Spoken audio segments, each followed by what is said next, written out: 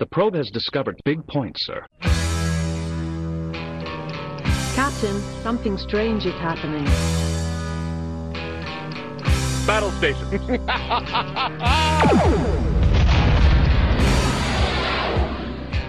Broadcasting from around the globe, 3 continents to be exact, this is the Blockade Podcast.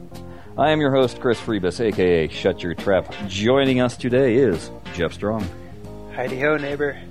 The wonderful Bonzo from Germany. Guten Tag. Down under, we have Jared Morgs. I'm here. And over there under the giant arch, I'm assuming, in St. Louis, that would be Sean Don Carlos. Greetings, Earthlings. Welcome to the Enterprise. Captain, I believe they have evil intentions. Suggestions. Readings indicate nothing, sir. Shall we negotiate? Hold on tight. This could get rough. Fantastic. So, here we are once again, and it seems like there are some happenings in TPA. Go figure.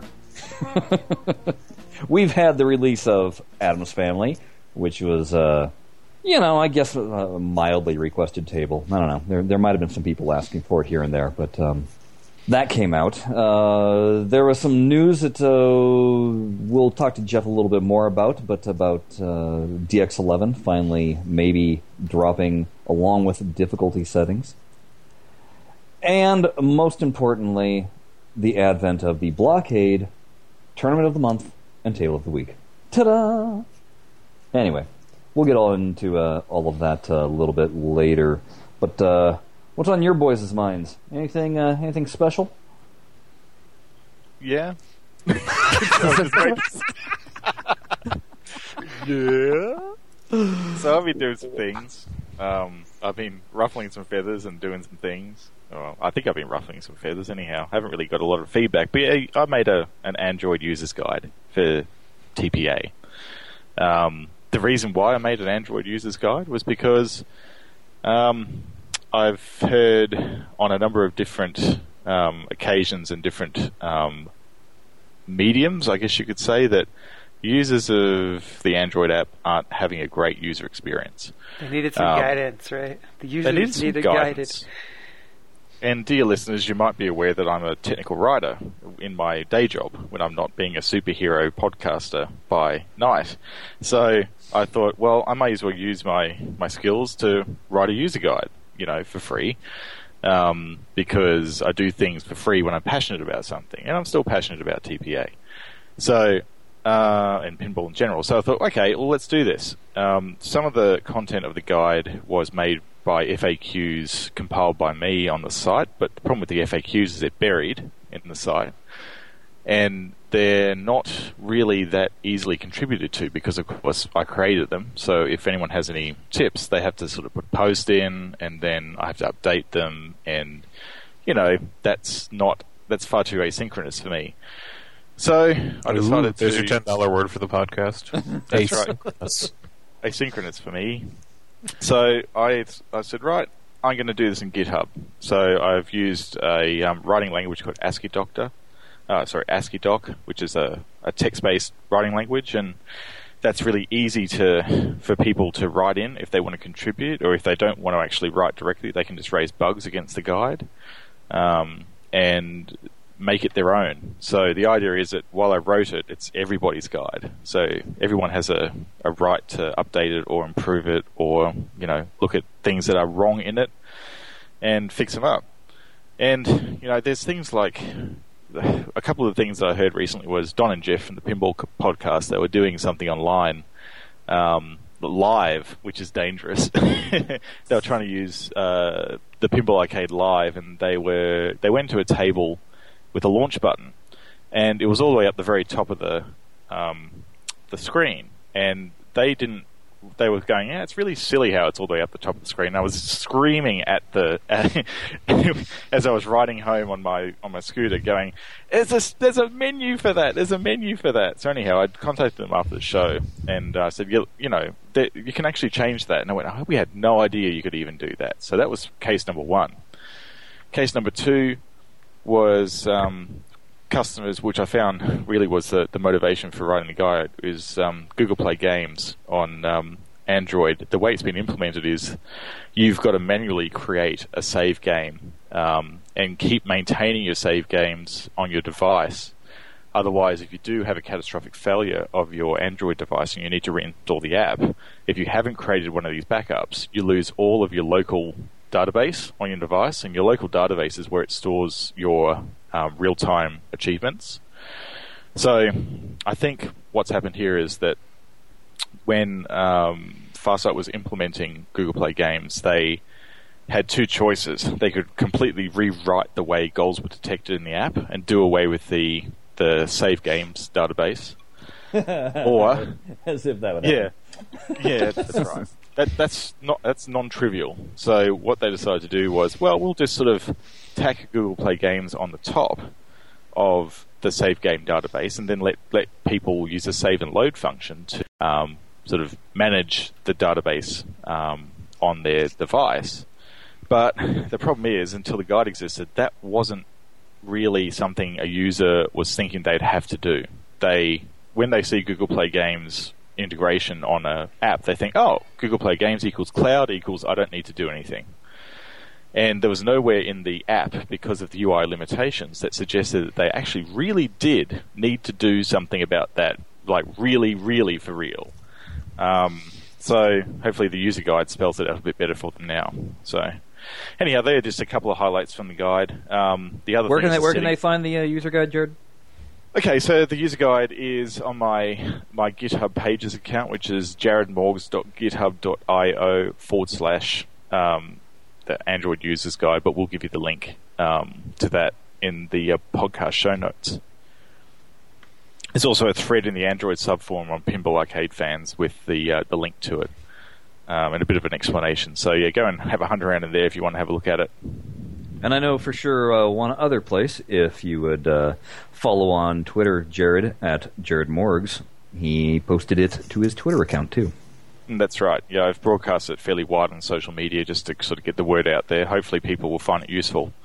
And it seems to have sparked a bit of a movement in Pinball Arcade Fans, because with the arrival of Zaccaria Pinball on Android, there are a few problems with setting up the custom cams on that game. It's a very, very configurable app, Zaccaria, and if you haven't checked it out yet on Android, you really, really, really should. It's really good. And it's free to play if you don't want to spend any money.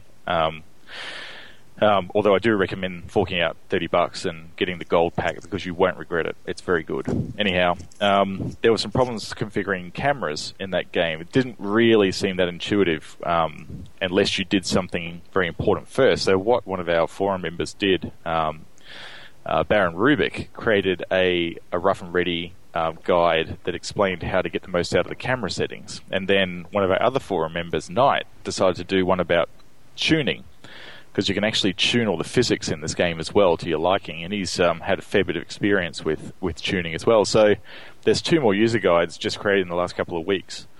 So I don't know whether it was related to the work I did on the Android thing, or whether it's just coincidental, but it's great to see like users contributing this sort of information, because it gets, makes people's user experience better, and it also drives the app forward as well.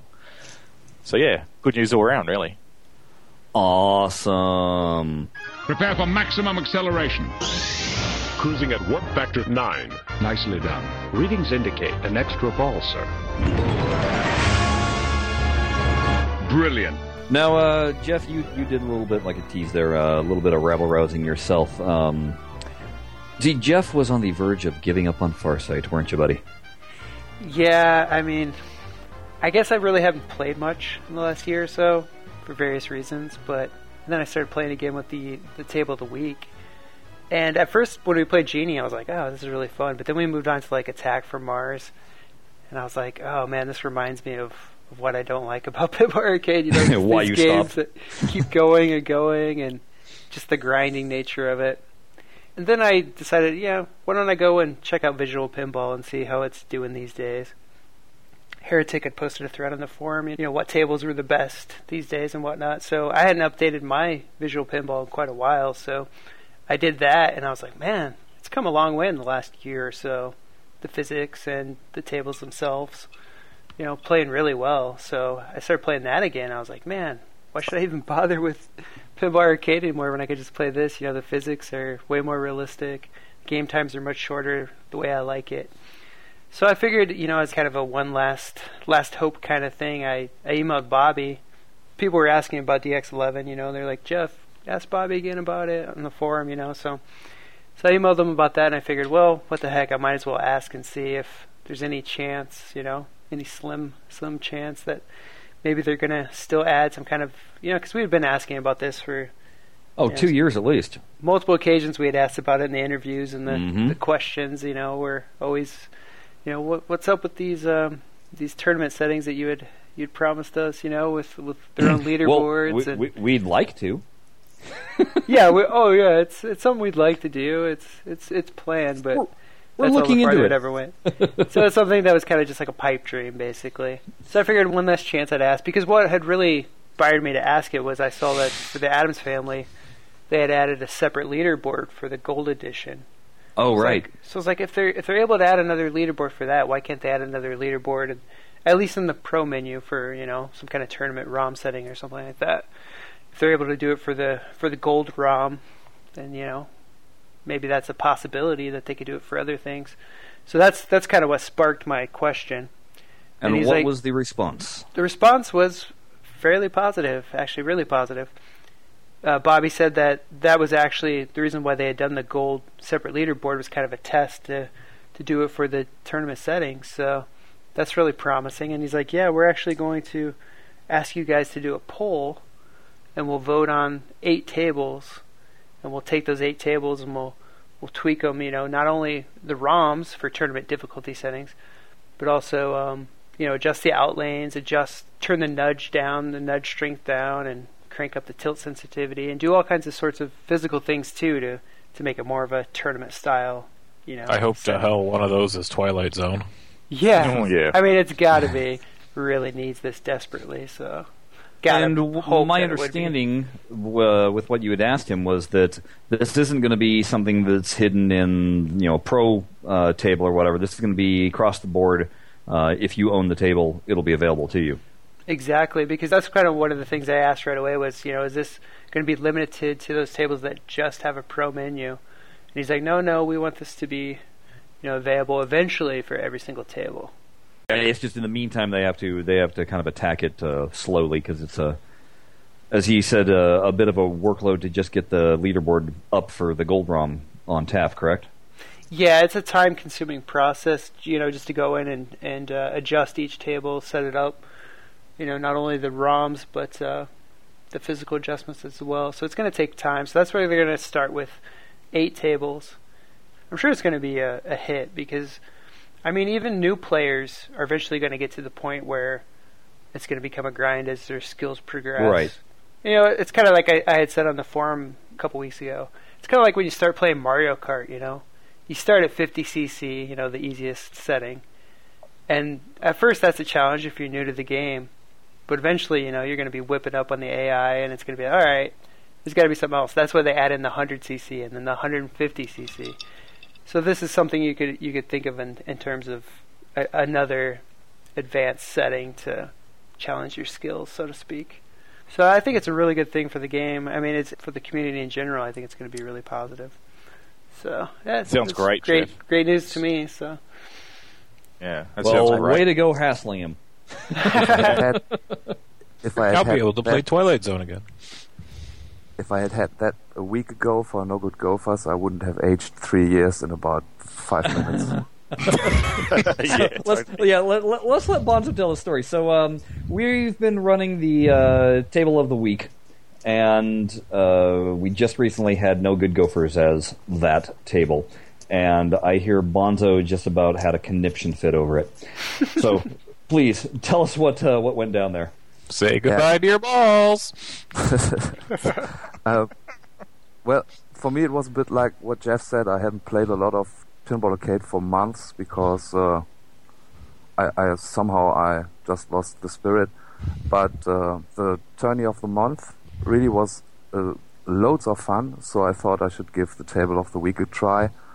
And I played a game of No Good Gophers, with my previous record being about 60 million or something.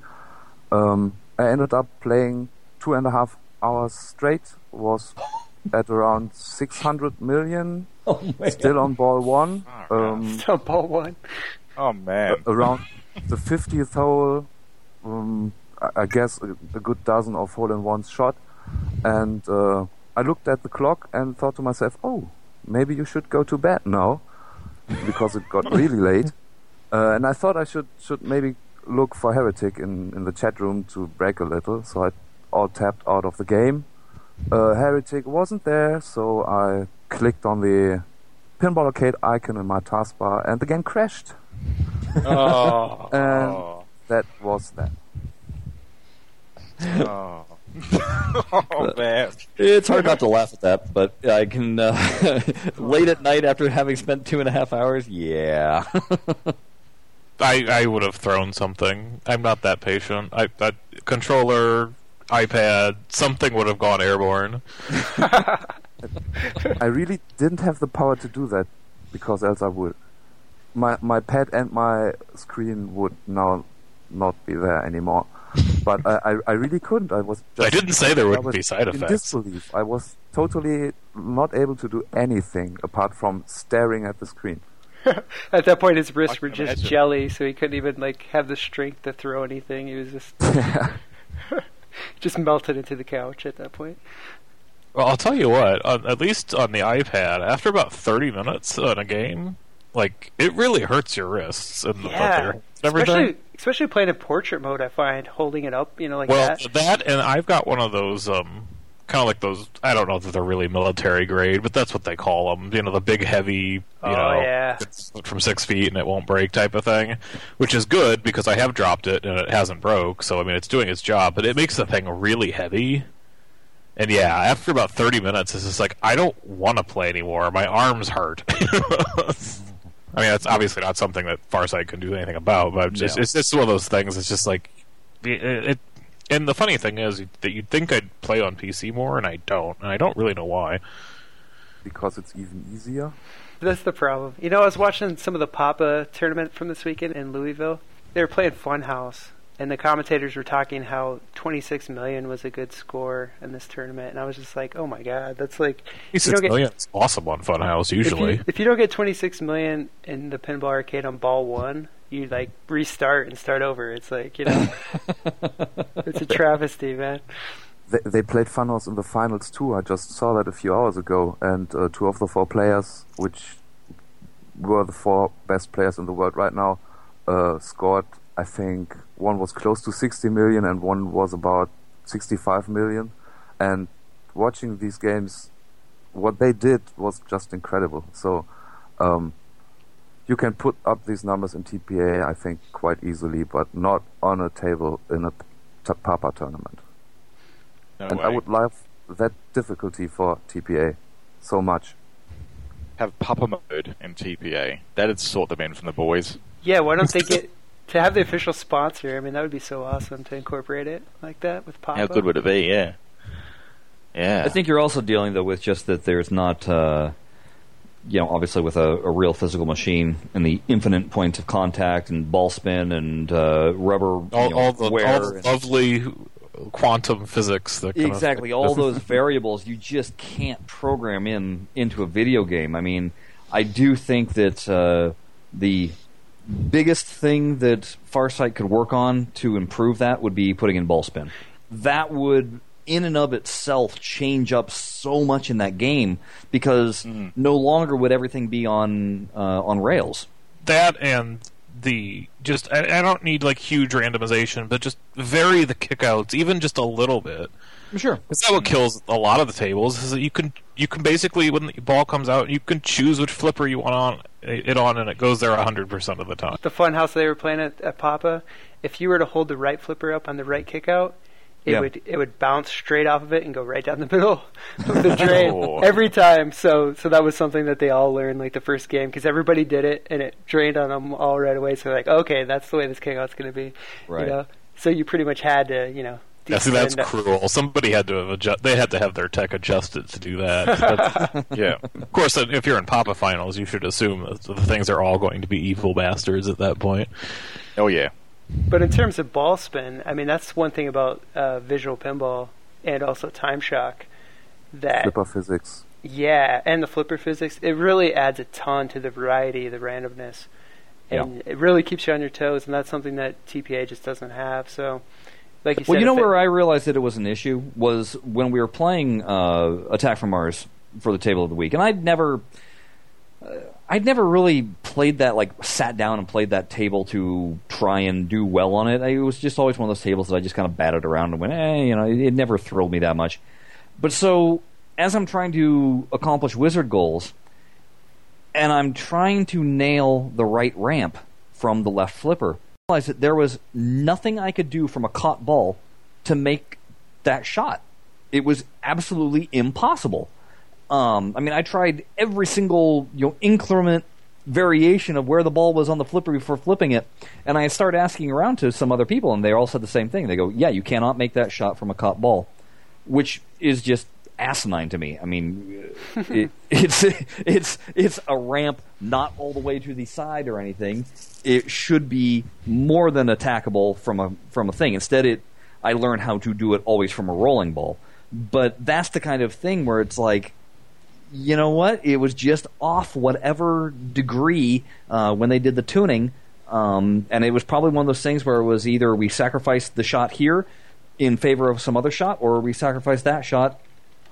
It's kind of like maybe this either or. I don't know. It's one of those things. I'm trying to think if I've ever done it on a real table, though. Of course, the Attack from Mars, I usually just... Because that table is so much flow, I usually just let it... I don't play that one in a trap style. I usually just let the thing go as fast as it wants. But I'll have to try that the next time I'm at a real one. Because I'm sure you can. I don't know why you would be unable to, but right. The only thing I can think of is you've got the stroke of luck shot right there, and you've got the right orbit right there, and maybe just because those three shots are going to be really close together on the flipper because they're they're almost the same angle. Right. Maybe it can't tell. Although that's the thing, though. You'd think you'd have a harder problem on a rolling ball because it's moving faster. You'd think it'd be easiest for it to tell the difference from a caught ball because it'd be moving the slowest once you finally let go of the flipper to take the shot. So I don't get that at all. It should be easier from a caught ball. So that's the kind of thing that's where it's like there are certain physics in TPA that just drive you up a wall where you're just like, oh come on, this shouldn't happen. My favorite are the ramps in TZ and Medieval Madness where they're visibly accelerating, like there's gravity warp there. Oh, I was going to say my favorite is in Medieval Madness when you get the ball, do a slow roller near the catapult, and it magically gets sucked in. Oh, yeah. That's always my favorite one. I was like, wait a second. And we're now just going to put the ball here. Because we feel like it. This is what you're aiming for, right? I was going to say, you can also really see it in Centaur. When it goes out the out lane, it's going to do the little bounce to go into the in lane, and all of a sudden just magically goes over, and you're like, wow. Balls on us. Well, that I think is because there's gates there. Because they program the gates so that the balls don't get stuck in them. Have you seen that same behavior on... Because Firepower will do it too. Yeah, Black Hole too. If you have a look at Black Hole, if you do a soft plunge and it just makes it up to the top rollovers, it goes warp and it just flies through there. It's like it's got an accelerator magnet underneath there. It's pretty noticeable. Speaking of rollovers, that's deliberate. That's another thing about visual pinball, the rollovers.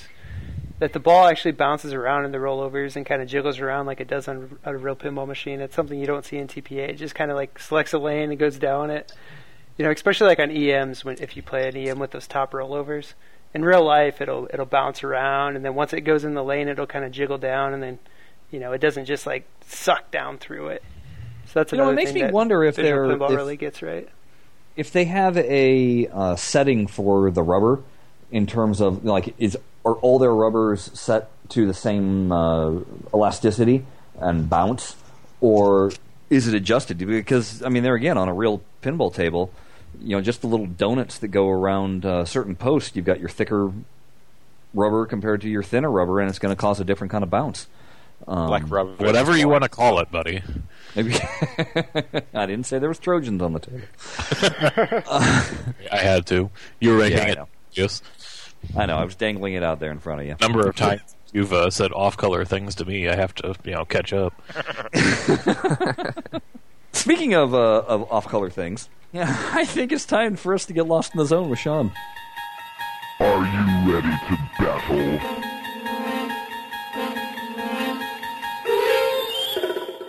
That's not awkward. Says you. What have you got for us this time, Sean?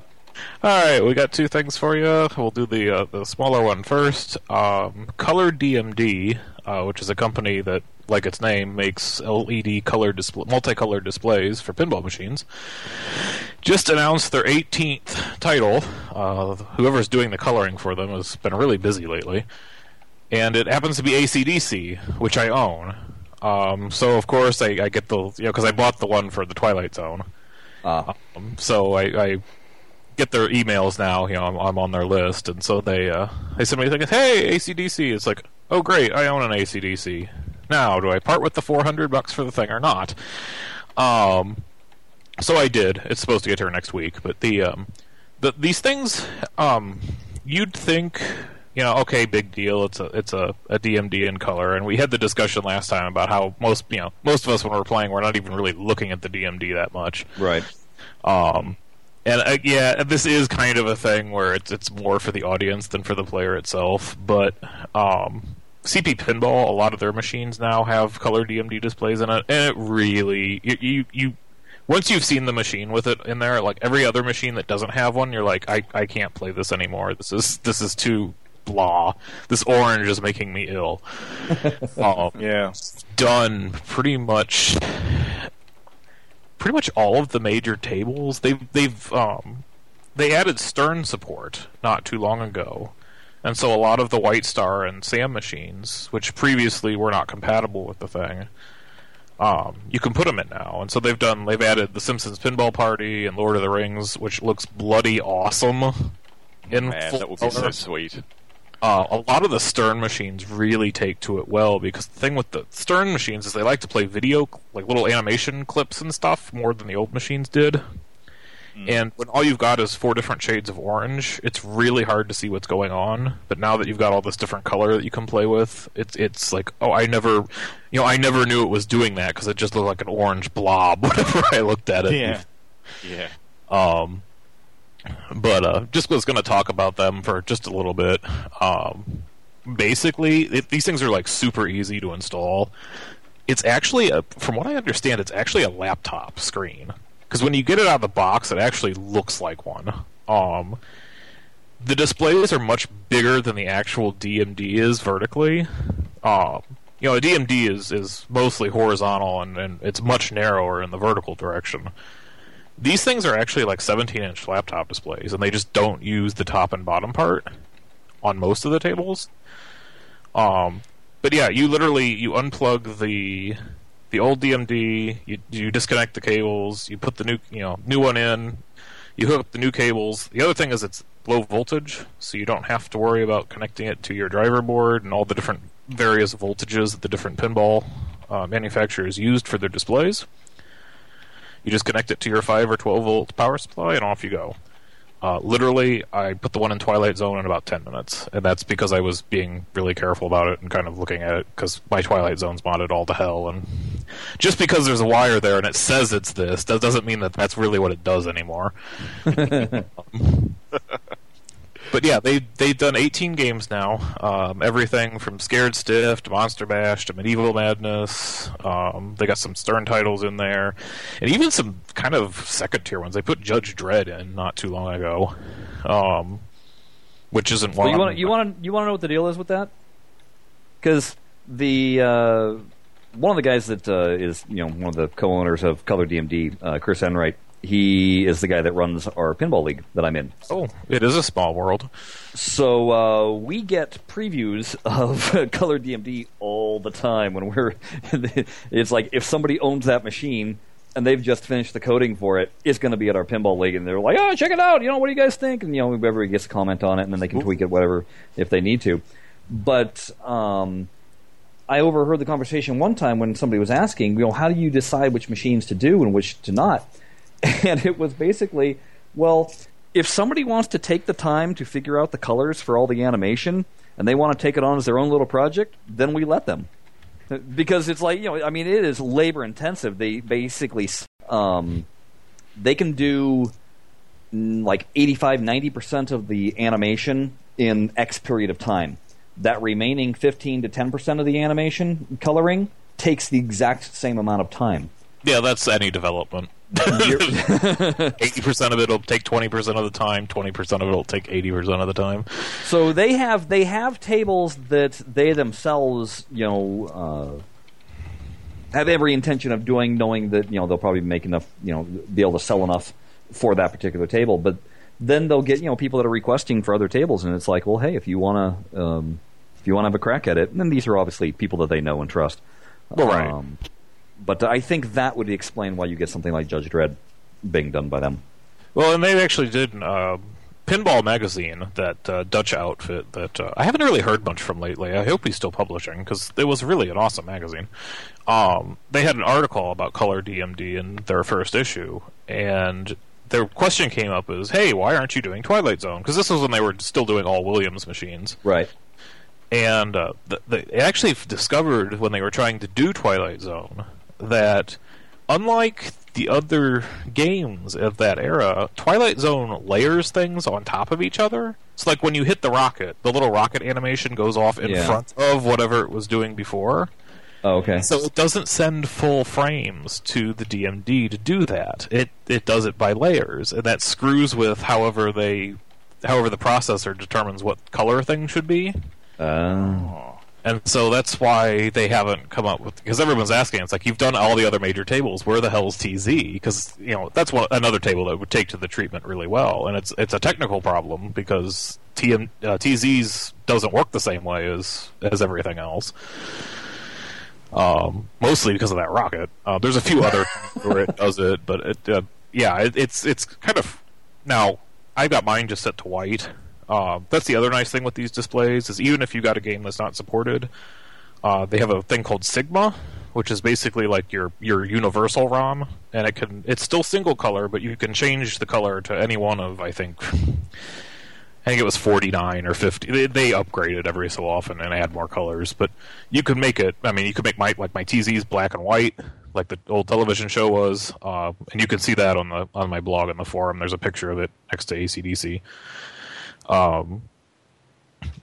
The other thing is, and this is, they've done this for a while now, but let's say you buy a Addams Family one, and for some reason you decide to sell your Addams Family and get something else, like say a Medieval Madness.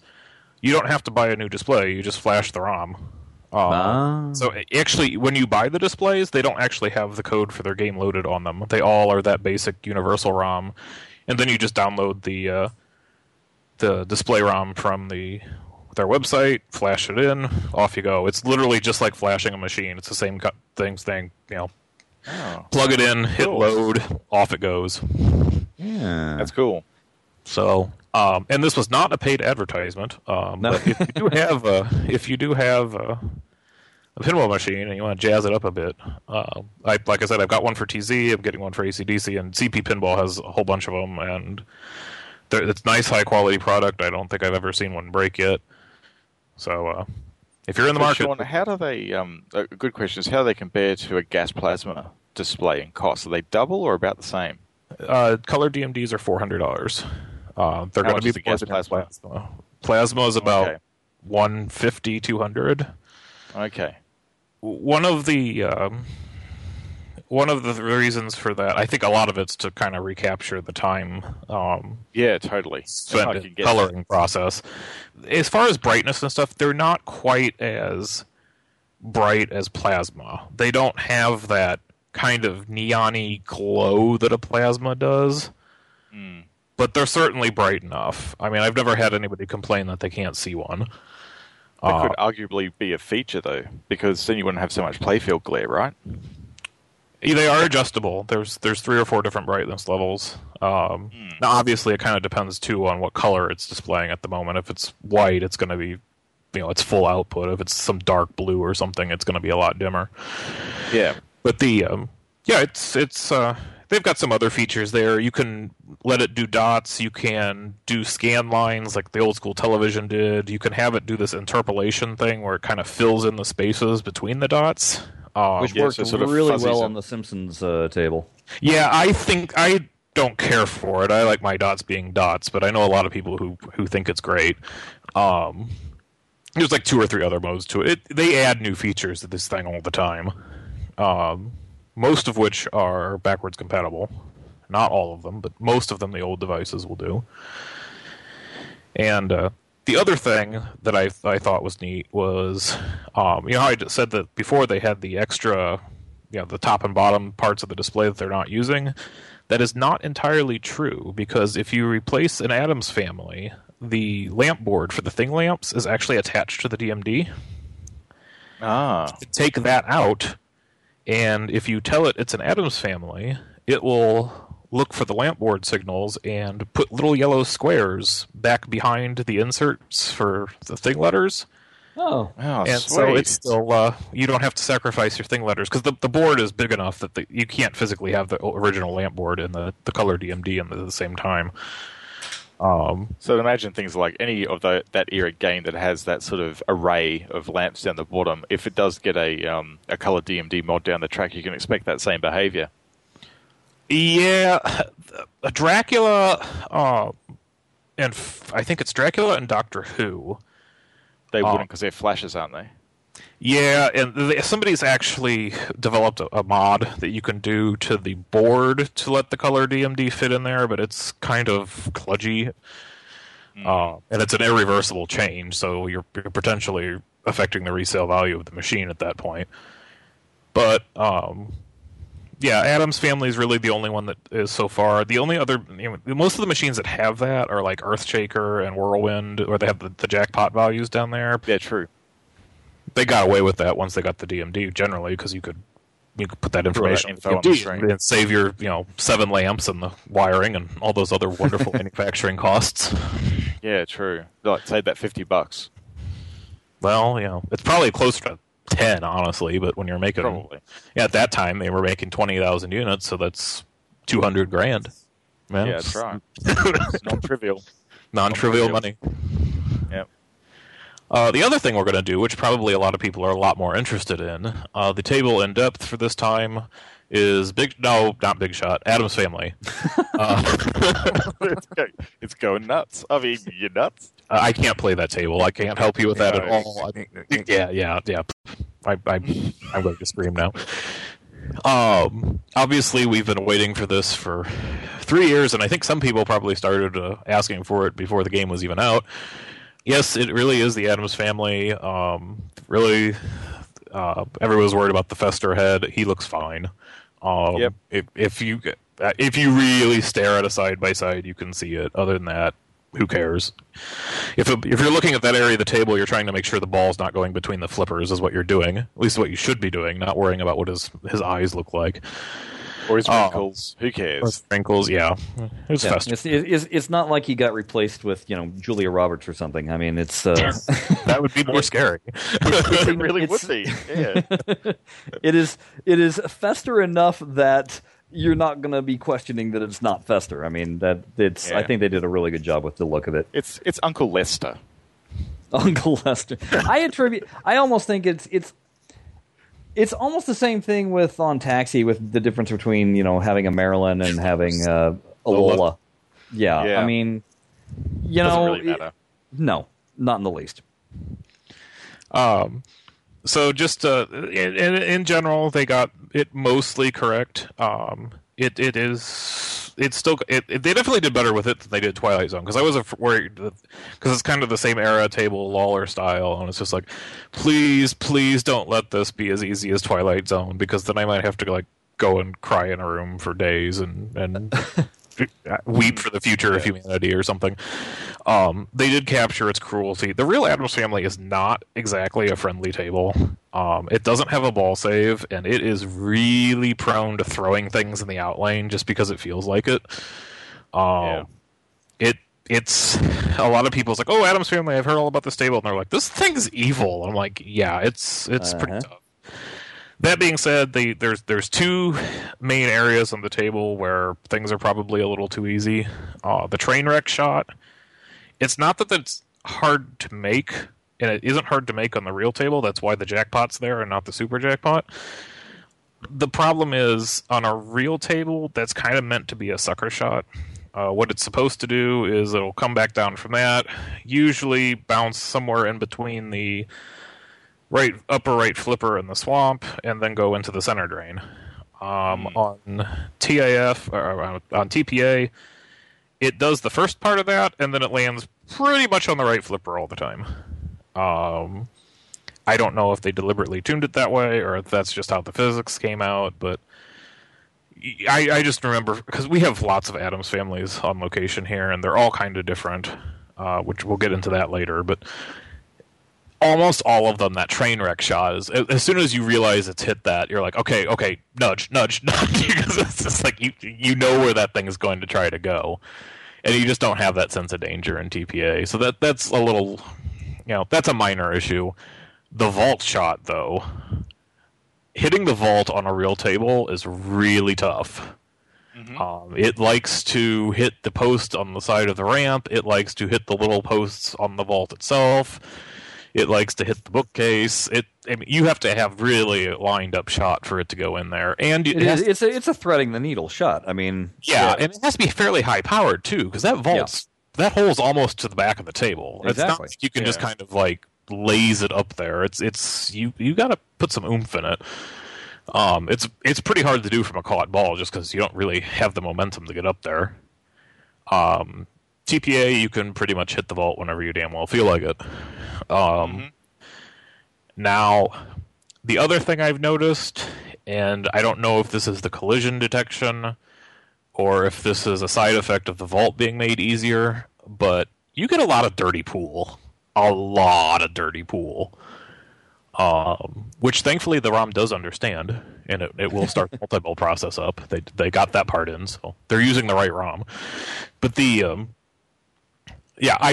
done that once on a real table, and that's one of my favorite machines. So pretty much any time I'm at CP Pinball, I'm usually playing at least a couple games while I'm there. It's one of those things that wasn't even intended to be in the game. It's just they happened to do it during testing, and everybody thought, this is really cool, we should have a soundbite for it. And I guess when they went through the lines of the movie, they heard the dirty pool line, and like, oh, this is awesome, it works perfectly. It shouldn't be doing that at all. So if you're getting dirty pool and TPA, don't expect to be doing that on the real one. Do you think that's where they got the dirty pool idea for Attack from Mars, where you have a trap ball in the saucer zone and you tap it in through kinetic? Yes, that's where it came from. Oh, there you go. Yeah, it's a tribute to the Addams Family one. Nice. Sean, what about the electric chair shot? Because for me, whenever I'd played the real one, that always seemed like the sucker shot. That was like, you go for that and you're almost guaranteeing yourself a center drain, yet in TPA, it's off the left flipper, you can pretty much nail it at will. Do you feel that on the real machine that shot is much more dangerous? If you got the big Papa-style posts there, yes.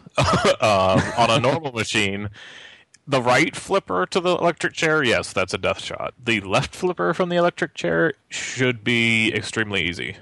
Okay. In fact, we're going to talk about that later. That is how you grind out toward the mansion if you need to do so, and you can't take any risks getting there. But yeah, the left flipper to electric chair is literally straight up and down, and it's not far at all. Honestly, that's probably the safest shot at the table. Yeah. Now, if you miss it from the left flipper somehow, if you hit it right or if you hit it left and it happens to either graze that bumper that's there, or if it lands on the slingshot, bad things can happen, but the actual shot itself isn't deadly. Okay. So, just getting back to just the general state of the real tables. Now, some of you, the readers at this point, are readers. I keep thinking I'm on the listeners. Unless you're one of those like strange people who can like see sounds and hear colors and type of that. If you're one of those people, Blockade Podcast for your transcript for the Braille edition. Yes. Well, we don't want to exclude anyone here. But because for some reason a blind person can't listen to the podcast. Yeah. We got all your bases covered.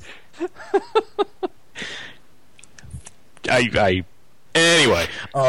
you should expect this by now, mate. I do, but not in the middle of Litz. Litz is usually the most orderly section. I guess you're going to have to make it disorderly. Bombard it. Invade. I get it. We have to derail you at some point, right? But so anyway, the Addams family is the real tables. Some tables, I mean, obviously, if you've got a flipper coil going out, or the thing's covered in 2 inches of mud, or something like that, it's not going to play the same. But most tables, there's going to be some minor differences based on maintenance and cleanliness and all that kind of stuff. Addams family changes character completely. If your flippers are even slightly weak, you're going to have trouble with those ramps and the vault shot, just because they're such huge distances. They're about the same distance as Twilight Zone's ramp shots are. So you're talking, pretty much the entire length of the cabinet. If your table isn't clean, what's going to happen is you're going to start getting, especially near that upper right flipper, any kind of disturbance in the levelness of the surface there is going to really change the character of the jackpot and the left ramp shots, or the train wreck and the left ramp shots, to the point where you can, if you've learned the timing on one table and you move to a different one, it may be completely different. Especially if you're doing the 4-way combo where the ball just came screaming up through the bumpers and around.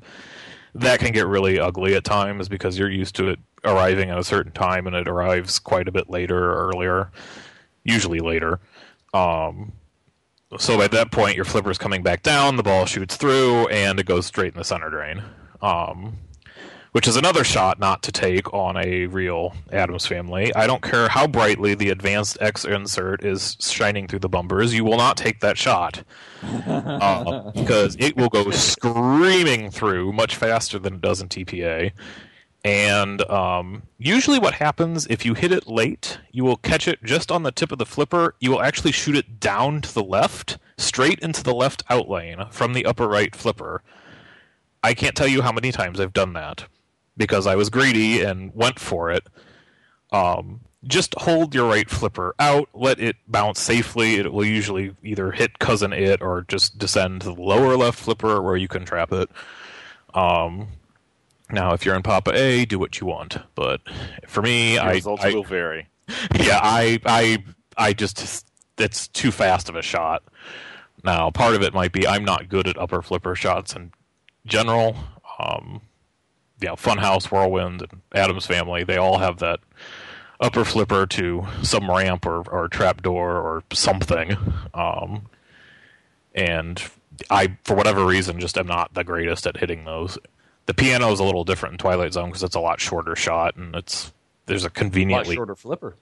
A lot shorter flipper, it's a lot slower, too, especially if the magnet up there is grab the ball. Yeah. But you don't have things screaming through like you do in the other ones. But yeah, just expect that if you're going up to an unfamiliar Addams family, expect that it might play completely different than the one you're used to. Especially if yours was completely shopped out and maintained meticulously, and this one's, suffered some neglect. It's going to change a lot on you.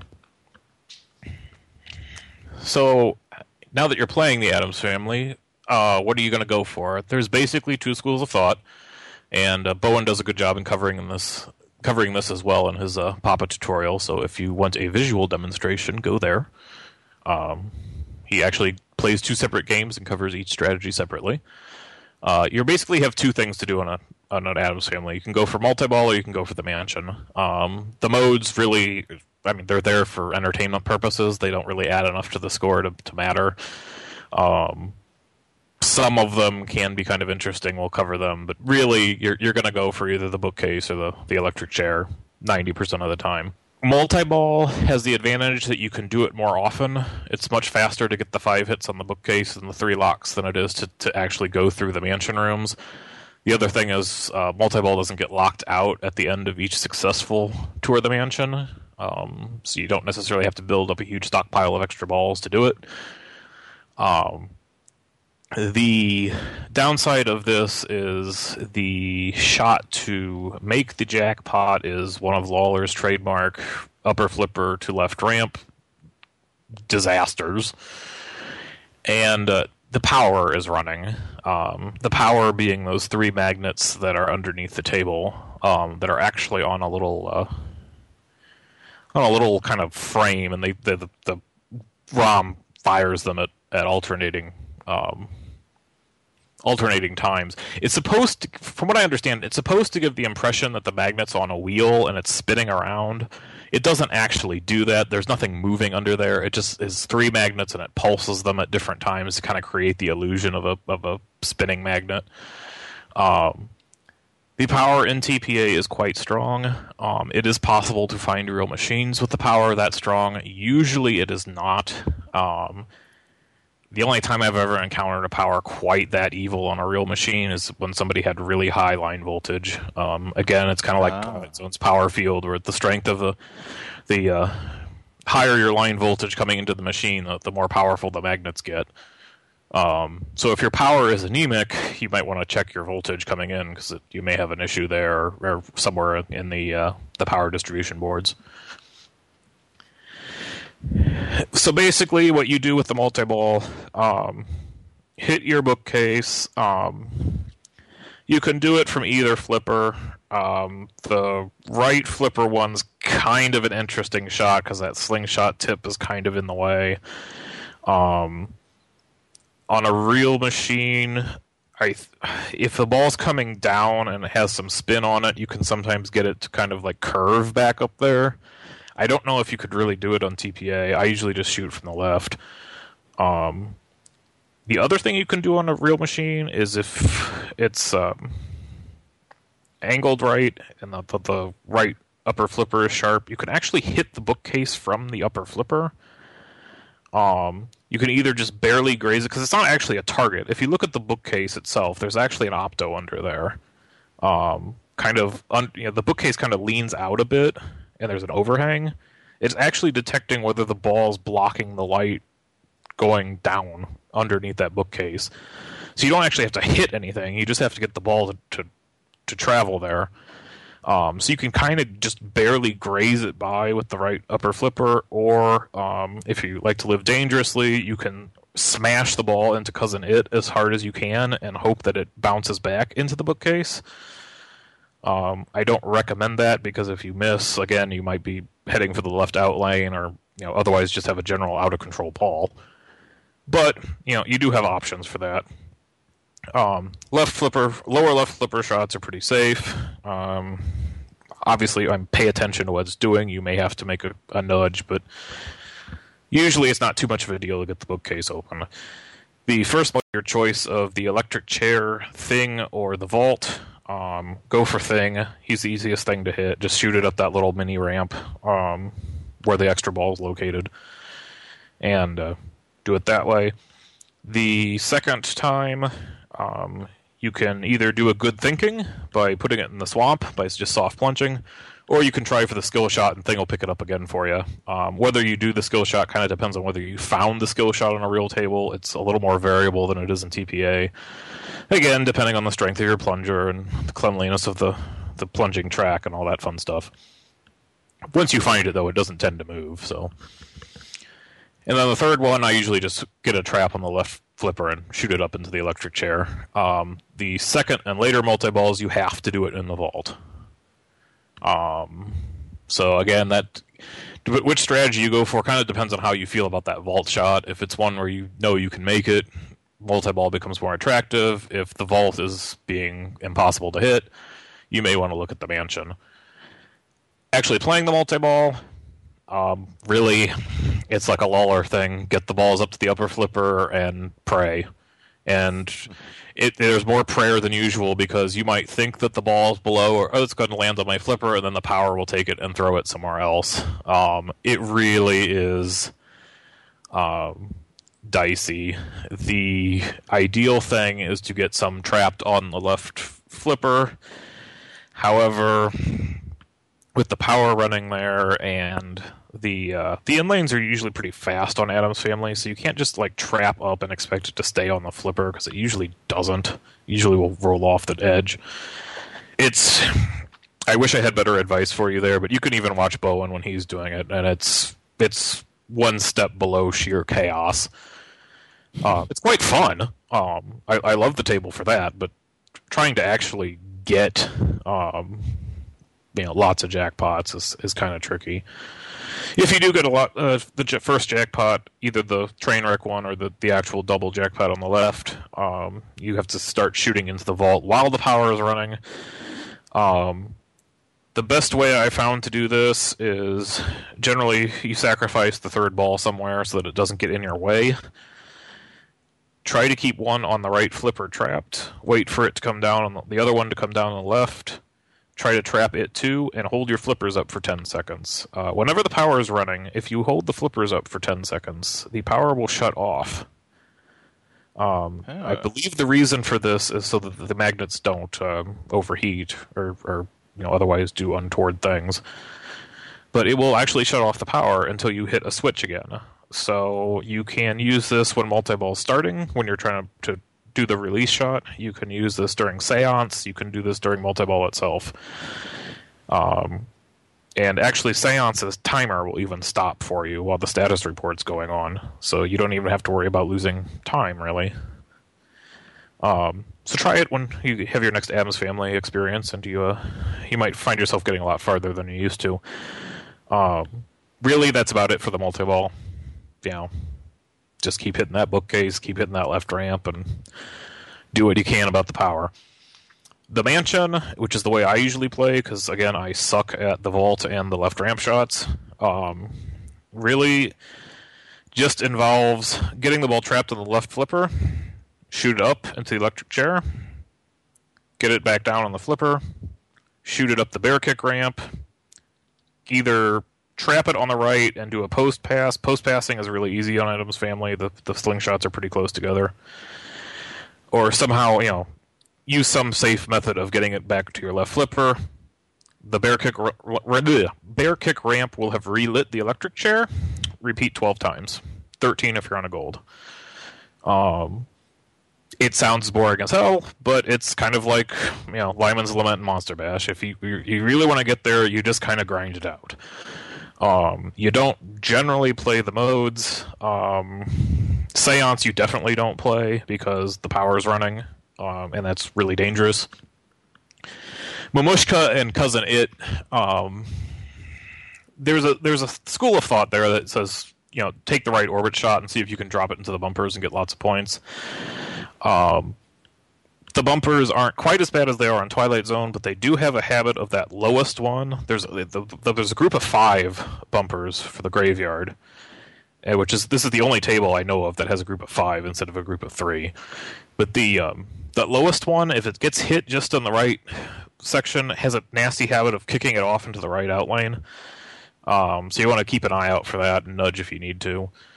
I think ultimately with the touring the mansion, the thing is it's you score the window whether you complete the mode or not, right? And it's not nearly as I think he refined it when it came time for Ripley's, where you actually scoring the points.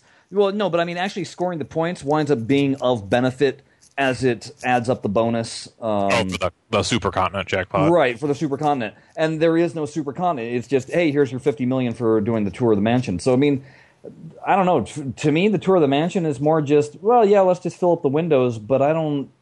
so many things are risky about it. It's more, to me, about just surviving it. Well, I mean, the other thing that happens there's some modes that you can't get to otherwise. Like the 2 multi-balls are in there, the thing multi-ball and the quick multi-ball, which can be good value. Again, it's shooting the vault, so it depends on how you feel about that on your particular table. The thing I think I like about it though is you're taking a safe shot most of the time. You're either shooting the electric chair from the left flipper, which is about as safe as you're going to get, or you're shooting the bear kick ramp from the left flipper. You can basically trap the ball on the right and either post pass it or give it a little nudge. Just a tiny little nudge in the bottom right of the cabinet will usually get it to hop over to left. I would not play this way for fun. But for a tournament, yeah, I'd be playing that way. I would definitely be playing that way. And have. Usually can manage 80 to 100 million without too much fuss that way. Which, it's not going to win me if I'm playing against the A division, it's not going to win me it, but I'm not going to come in last. Where you come in last in competition, Addams Family is somebody who tried to get the multi-ball going and either failed or didn't get any jackpots while he was in there. And then he's left with the whole mansion on ball 3, and he doesn't have an alternate strategy for getting it. Or, somebody who's playing modes they shouldn't be playing, like Seance or Tunnel Hunt I don't care for either. Because you have to shoot the swamp, which looks safe, and the machine kind of dupes you into thinking it's safe because the ball tends to fly in there on its own a lot, just from bouncing off slingshots and other things. It can be that the problem is if you miss it too low, you're going on the right outlane. And if you miss it too high, you're going to hit one of the Swamp Millions targets, and I can't really tell you where the ball's going to go after that.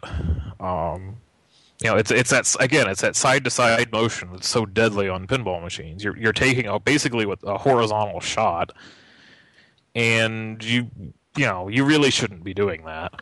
You should be it's just risk reward. And again, everybody has their different ways of playing. I know people who make that shot all day long. I know people who do well with the multi-ball. It's really just a matter of finding what works for you. Kind of one of the nice things about Addams Family is it does at least give you a choice. It's not something like, the extreme example is a Bride of Pinbot, where there's the billion shot and that's your game. And certain other games where everything is there might be other stuff on the table, but there's really only one true strategy for getting a high score. Addams Family, at least you got options, which I think is why I like the table. If I feel like multi-ball and chaos, I can do that. If I feel like playing a slower game with the mansion, I can do that too.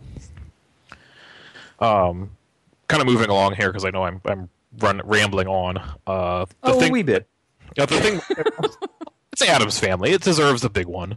We've only waited 3 years for this. Just so long as your explanation doesn't take 3 years. No. We're almost at the end, actually. The Thing multi-ball, there was actually a discussion on this in the forum. Basically, when the Thing multi-ball starts, there's a countdown, a hurry-up that goes off at that Thing. The fastest way of getting him there... Well, if you spotted it from bear kick, your ball's going to be at the right flipper already. So just take the damn shot and, twirl your mustache at glee that you're going to play a vault multi-ball for 15 million. If it's coming out of the electric chair, normally, just a very fine nudge. It's not any force. You barely are aware that you're even hitting the machine. Right as the ball makes contact with the lower flipper, we'll make it bounce over, trap, aim, shoot. Depending on how fast you can do the aim and shoot part, you can pretty easily get high 13 millions on it, which means your ensuing multi-ball will the vault will be lit for 13 million. Try and practice. It's something you need to practice a little bit, but once you get the hang of it, there's no reason why you should ever, settle for a Thing multi-ball under 13 million. Mamushka and Cousin It, if multi-ball is about to go and you see that the door panel is lit, take your door panel, then go into multi-ball. Obviously, all those switch hits will be great for your Mamushka and Cousin It. that's pretty much it. The gold table, if you should be so happy to find one where it's publicly playable, most of the gold tables obviously went to collectors, but if you should happen to find one on location, it really doesn't change how you play. Basically, you're going to have Super Seance instead of Seance about half the time, which it's still risky. I know it's an extra $5 million a shot, but I still think it's too risky to really worry about. All the stuff with the Cousin It's hideout is all random, so there's really nothing you can do about it. The only thing that it does do for you is does kind of tilt the multi-ball or mansion equation a little further, toward the mansion side, just because there's going to be some extra points there. And the $3 million, instead of being linked with the $6 million award, actually becomes its separate thing. And in addition to the $3 million, it gives you a random other room, which it can give you a random other room that you have already done. Which on one hand sucks because it makes you farther from the mansion. On the other hand, if it gives you something like Cousin It again, or one of the multi-balls again, that can be really nice. Because it's basically, here, have some points. Have some more points. Have lots of points. It will not give you the extra ball twice. So don't hold out thinking it's going to do that. Any other questions now that I have exhaustively covered the Addams Family? Probably I've put my readers. I keep thinking this is I'm just ignore me. I'm in a different, apparently in a different plane of existence right now. It's just because you're lost in the zone. I am apparently quite good at this. I can't find my way back out. I don't think we have any other questions because you pretty much have exhausted absolutely every facet of this table. I tried. That was pretty comprehensive. I think the biggest takeaway for me was being able to disable the power when you want. You have the power over the power. Yep, that is nice. Yeah, it's cool. And it does it fast enough that you can't be dinged in tournament play for delay of game, because it disables in 10 seconds and you get 30. Now, that being said, in a casual game, if you're doing that every shot and it's a multiplayer game, people are going to get a little pissed at you, so consider your audience. Well, I think with that, we are going to wind up shutting the door, and as usual, we'd like Jared to close us out. Jared, this time, I would like you to be a drunken farmer preventing the guys from touching his daughter as he wants them to shut the door. Oh, man, okay. So, drunken farmer stopping the guys from touching his daughter. Yes, he doesn't want them to touch his daughter. Okay. Oh dear. Hey there, you don't touch my daughter, I'm in the door, you get on out. Is that about right? I don't know. I think that's as close as a city boy in Australia is going to get to a drunken farmer. We'll take it. An American farmer, by the way. An American, a drunken American farmer. Yeah, right. As usual, putting Jared on the spot. Hey, I love it. I'm up for the challenge. I love making myself look like a tool on podcasts. It's what I do. So, Blockade had its first tournament of the month, and I think everybody had a relatively good time, except for Sean, who couldn't be bothered to join. Yeah, what's up with that, man? Yeah, Sean, why didn't you play? Huh? I mean, Jared, he's in Australia at funky hours for when the tournament was running. He played, and I got played, and I still played. Bonzo played. My own. You're too busy playing AC/DC and Twilight Zone. Yeah, no, AC/DC. The Twilight Zone is still in pieces. Oh, that's right. I don't know that it's ever going to be put back together, unfortunately. I may have to call a pinball doctor. So anyway, we had our tournament of the month. We had, I believe, 28 players that played. Good time was had by all. We are having it once again this coming month, end of March 28th. It'll be from the hours of 10 a.m. to 10 p.m. Pacific Standard Time, so do the math, figure it out there yourselves. If you would like to join in on the tournament, you may do so by signing up on March, on a Wednesday, which would be the 25th. That's when signups will open. If for some reason you don't happen to sign up in time, but you realized it on Saturday, you're like, oh, I wanted to play in this, you may go ahead and post your scores. What we'll be doing is we'll be taking those scores as alternates, because what happened this last time was some people that signed up didn't wind up actually playing, and that kind of screwed up the groupings that we had for scoring purposes. So if you want to do that, we will go ahead and fill in the blanks where needed, so you can feel like you joined in. Depending on how many people do additional scoring, we might be able to squeeze more people in. We will see what's up with that. So we'll call that wild cards, right? They're like random wild cards. cards, alternates, waiting list. Yeah. Yeah. Because what we're doing is we are doing this as a each month you're going to be scoring points. Those points are cumulative. They will add up for the entire season. Our season is going to be 6 months in length, at which point we will start up a new season. But we'll keep on going with the tables of the week. We're not going to start repeating any tables of the week until we've actually gone through them all. That being said, our winners for this past tournament. So do I have to start calling you Commissioner now? No. He's the commish. Not so much.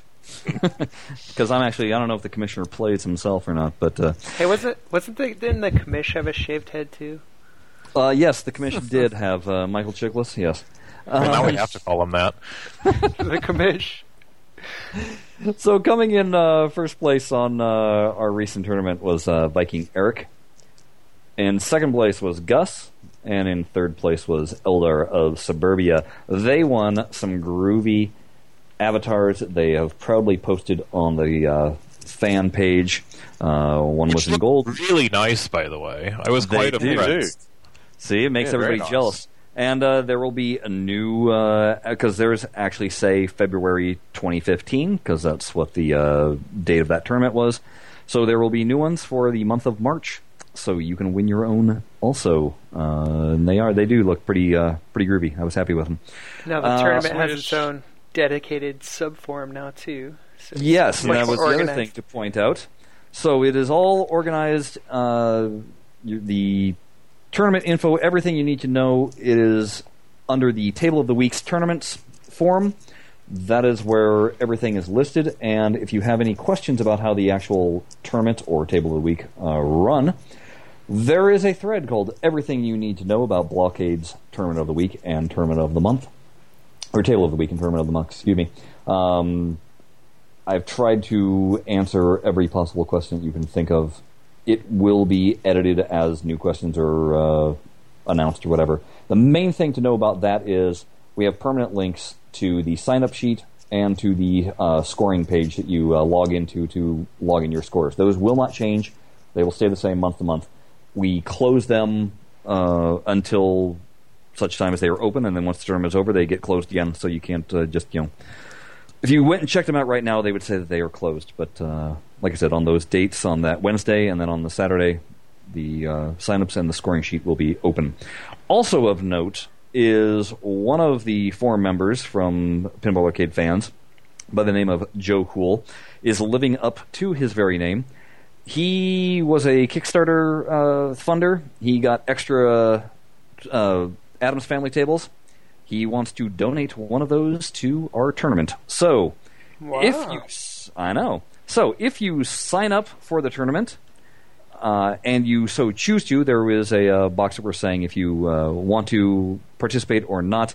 We'll be doing a random drawing, and you will win Addams Family table for a platform of your choice. And Joe Cool will be the one that will let Farsight know your email address and give that to you. So that is very, very cool of him. We totally appreciate that.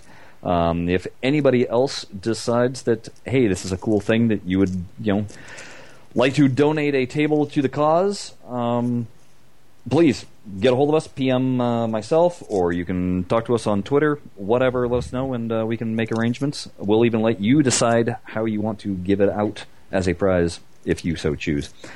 So, those are all reasons why you want to get your butt over to the Pinball Arcade Fans, play Table of the Week, join in on the Tournament of the Month, have a good time. Everybody did really have a good time. We're, this next tournament, eliminating extra balls so that we can get rid of even some more of the grinding that might take place. We tried doing that with just eliminating you to having only 2 plays. But as our top 3 winners showed, they could go a long time, even with only 2 tries on a table. So, oh, and you're just lucky it didn't pick Twilight Zone or Scared Stiff for tournament tables.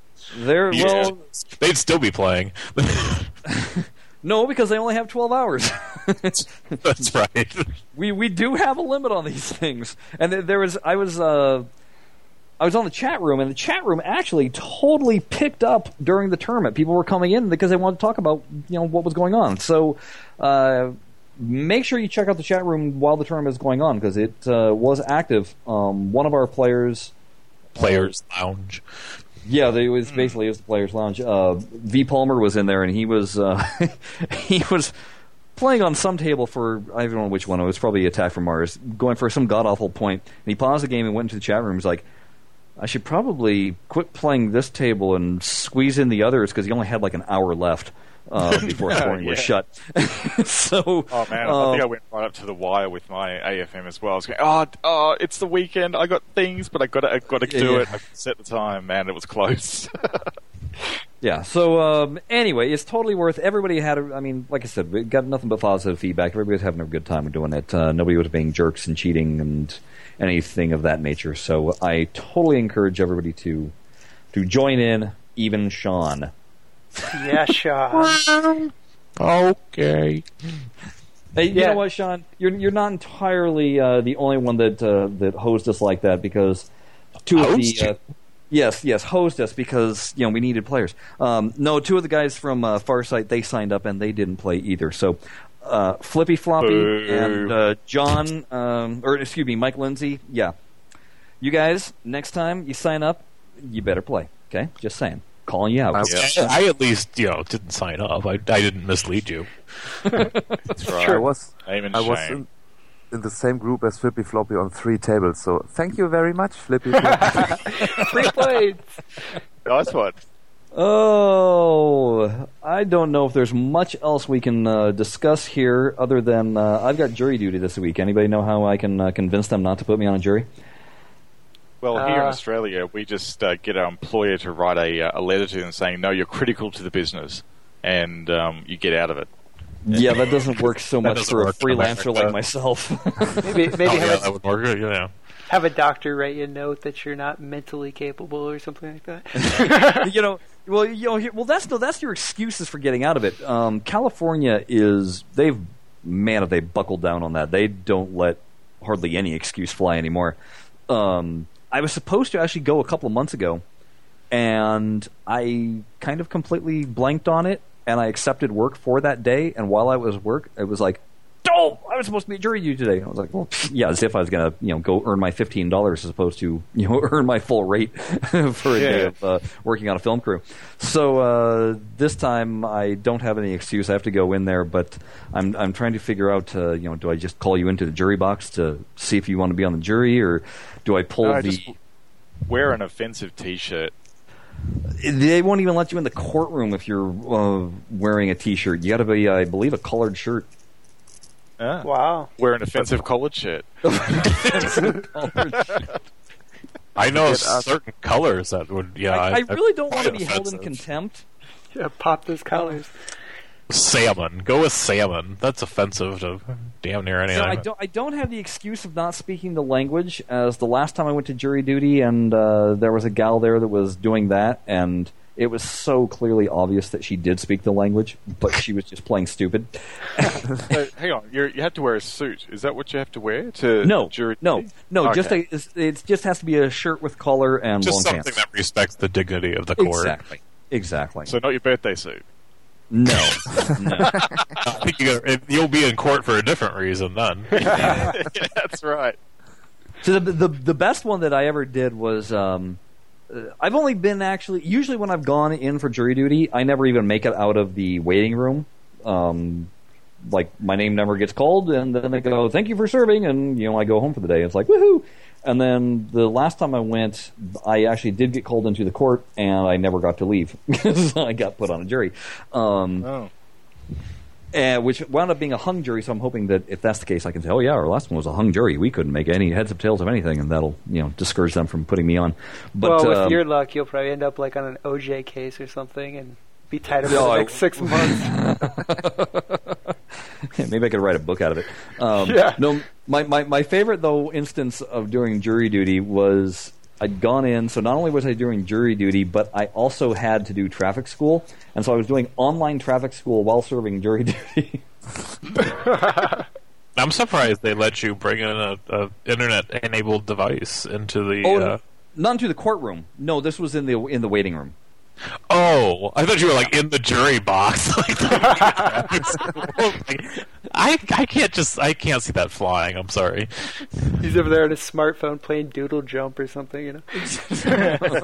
I have seen that. What was that? I'm sorry. I'm on an epic game of pinball arcade here. So. And then you suddenly just stand up in your seat going, "Oh, I just got an jackpot!" All of a sudden, the thing unmutes itself, and the little guy from Cactus Canyon goes, "Lock is lit, and so am I." Bailiff. Bailiff. Yeah. Oh, so that's what I have to look forward to. No win. Yeah, not.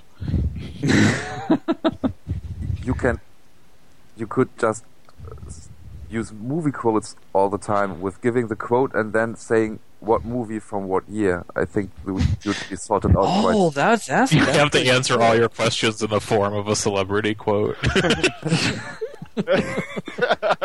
Clearly, he's unsuitable, Your Honor. He thinks he's all these movie stars. He has a split personality. Oh. Good advice, all of it. I will take it all to heart and see what I can throw down. Hopefully, I'll remember to read the appropriate papers to see if you're at the police blotter. Yeah, we don't want you to end up like in a straitjacket in the psych ward or something. You know, it's hard to run a tournament from a psych ward. Like I said, I've seen some of the other people that get questioned. Don't you have to go pretty far down the rabbit hole in order to get there. Well, this is California, I guess. Yeah. But anyway, hey guys, I think we can close the podcast here this time around. Again, you may follow us on Twitter. I am at Shut Your Traps. Jared is at Jared Morgs. Bonzo is at DirexClown. The rest of them are not. And you can't follow on Twitter either. I don't do that either. Don't play tournaments. Don't do Twitter. Sorry. Otherwise, check the Pinball Arcade Fans website. You can always find us there. We are the mods, typically. And, I'm not. Bonzo is not the mods. Bonzo is not the mods. No. We'll make you an honorary mod. How's that sound? Oh, how nice. For Jeff Strong, Bonzo, Jared Morgs, Sean Don Carlos, I'm Shut Your Traps. This has been the Blockade Podcast. Goodbye, Earthlings. Get ready to drop the needle and carve us some wax. A retro podcast. Now in glorious analog sound. You must tune your bass to ours. Go find it. Now available in your favorite record store.